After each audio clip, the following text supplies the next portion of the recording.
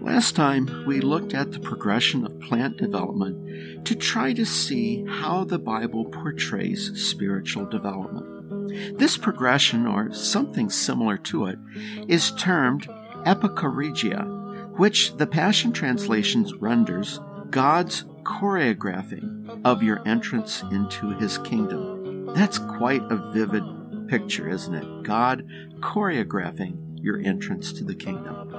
He directs the dance of your welcome into heaven. Yet John assures us this is not a legend, but represents the power of Jesus appearing in magnificence and splendor, as reflected by the voice at the Transfiguration, confirming Old Testament prophecy. This prophecy is compared to a bright light at the dawn of a new day, when the morning star rises in your hearts. This does not refer to the return of Jesus, but to the daily dawning of our morning star as Jesus rises within us. Peter links this with the need for the Holy Spirit to have an adequate interpretation of Scripture.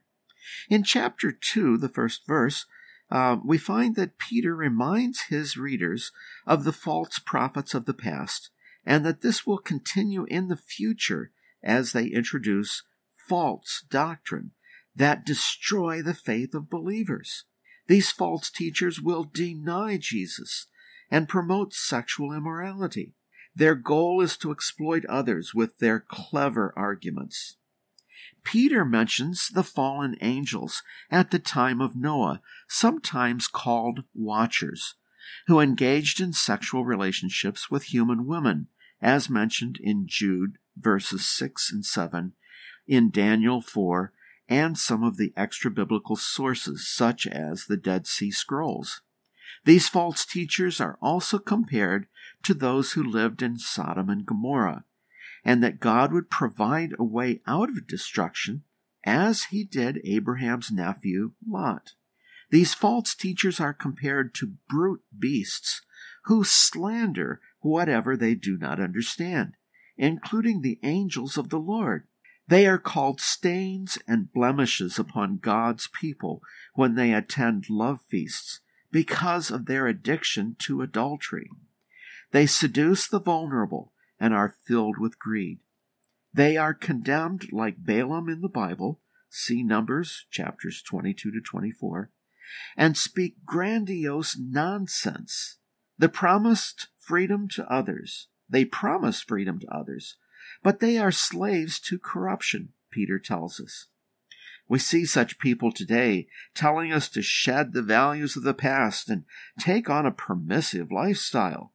The culture that surrounds us conveys this message as well.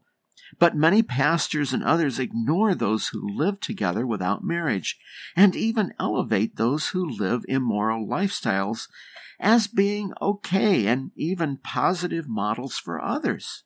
Pornography is not unknown among church leaders, as well as attending lust-encouraging shows and even strip-tease places.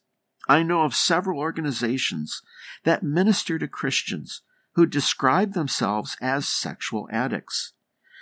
I am not against those organizations. They are needed in today's permissive culture. But I am alarmed when they tell me, as several have, that they can only be accountable to their support group because churches would shun them if they knew about this background.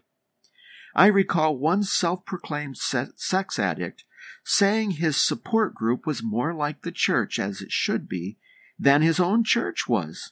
There simply was no place he could be honest and open about his problems in the church. Unfortunately, the support group disbanded, and the former members could no longer get the help they needed. Peter warns us about how easy it is to be re-entangled and defeated by the world system after escaping that corruption. And in the end, the result is worse than if they had never become Christians. That's in chapter 2, verse 21. Are we serious about helping others live for God without compromise? Are we serious about our own living above moral compromise? Are we willing to offer ministry to those who need help with living in sexual purity? Or Do we tolerate preachers and church leaders who compromise morally because they have interesting stories and can comprise themselves because they have interesting stories? Do the programs in our churches encourage accountability and honesty about private sin, or do they pretend that sin doesn't occur? Is there a place where people can be vulnerable in your church, confessing their sins to one another as the Bible says? Or is your church a place where people pretend to be saints and sexual sin is glossed over as a weakness and ignored as just being human? This is Brother Don.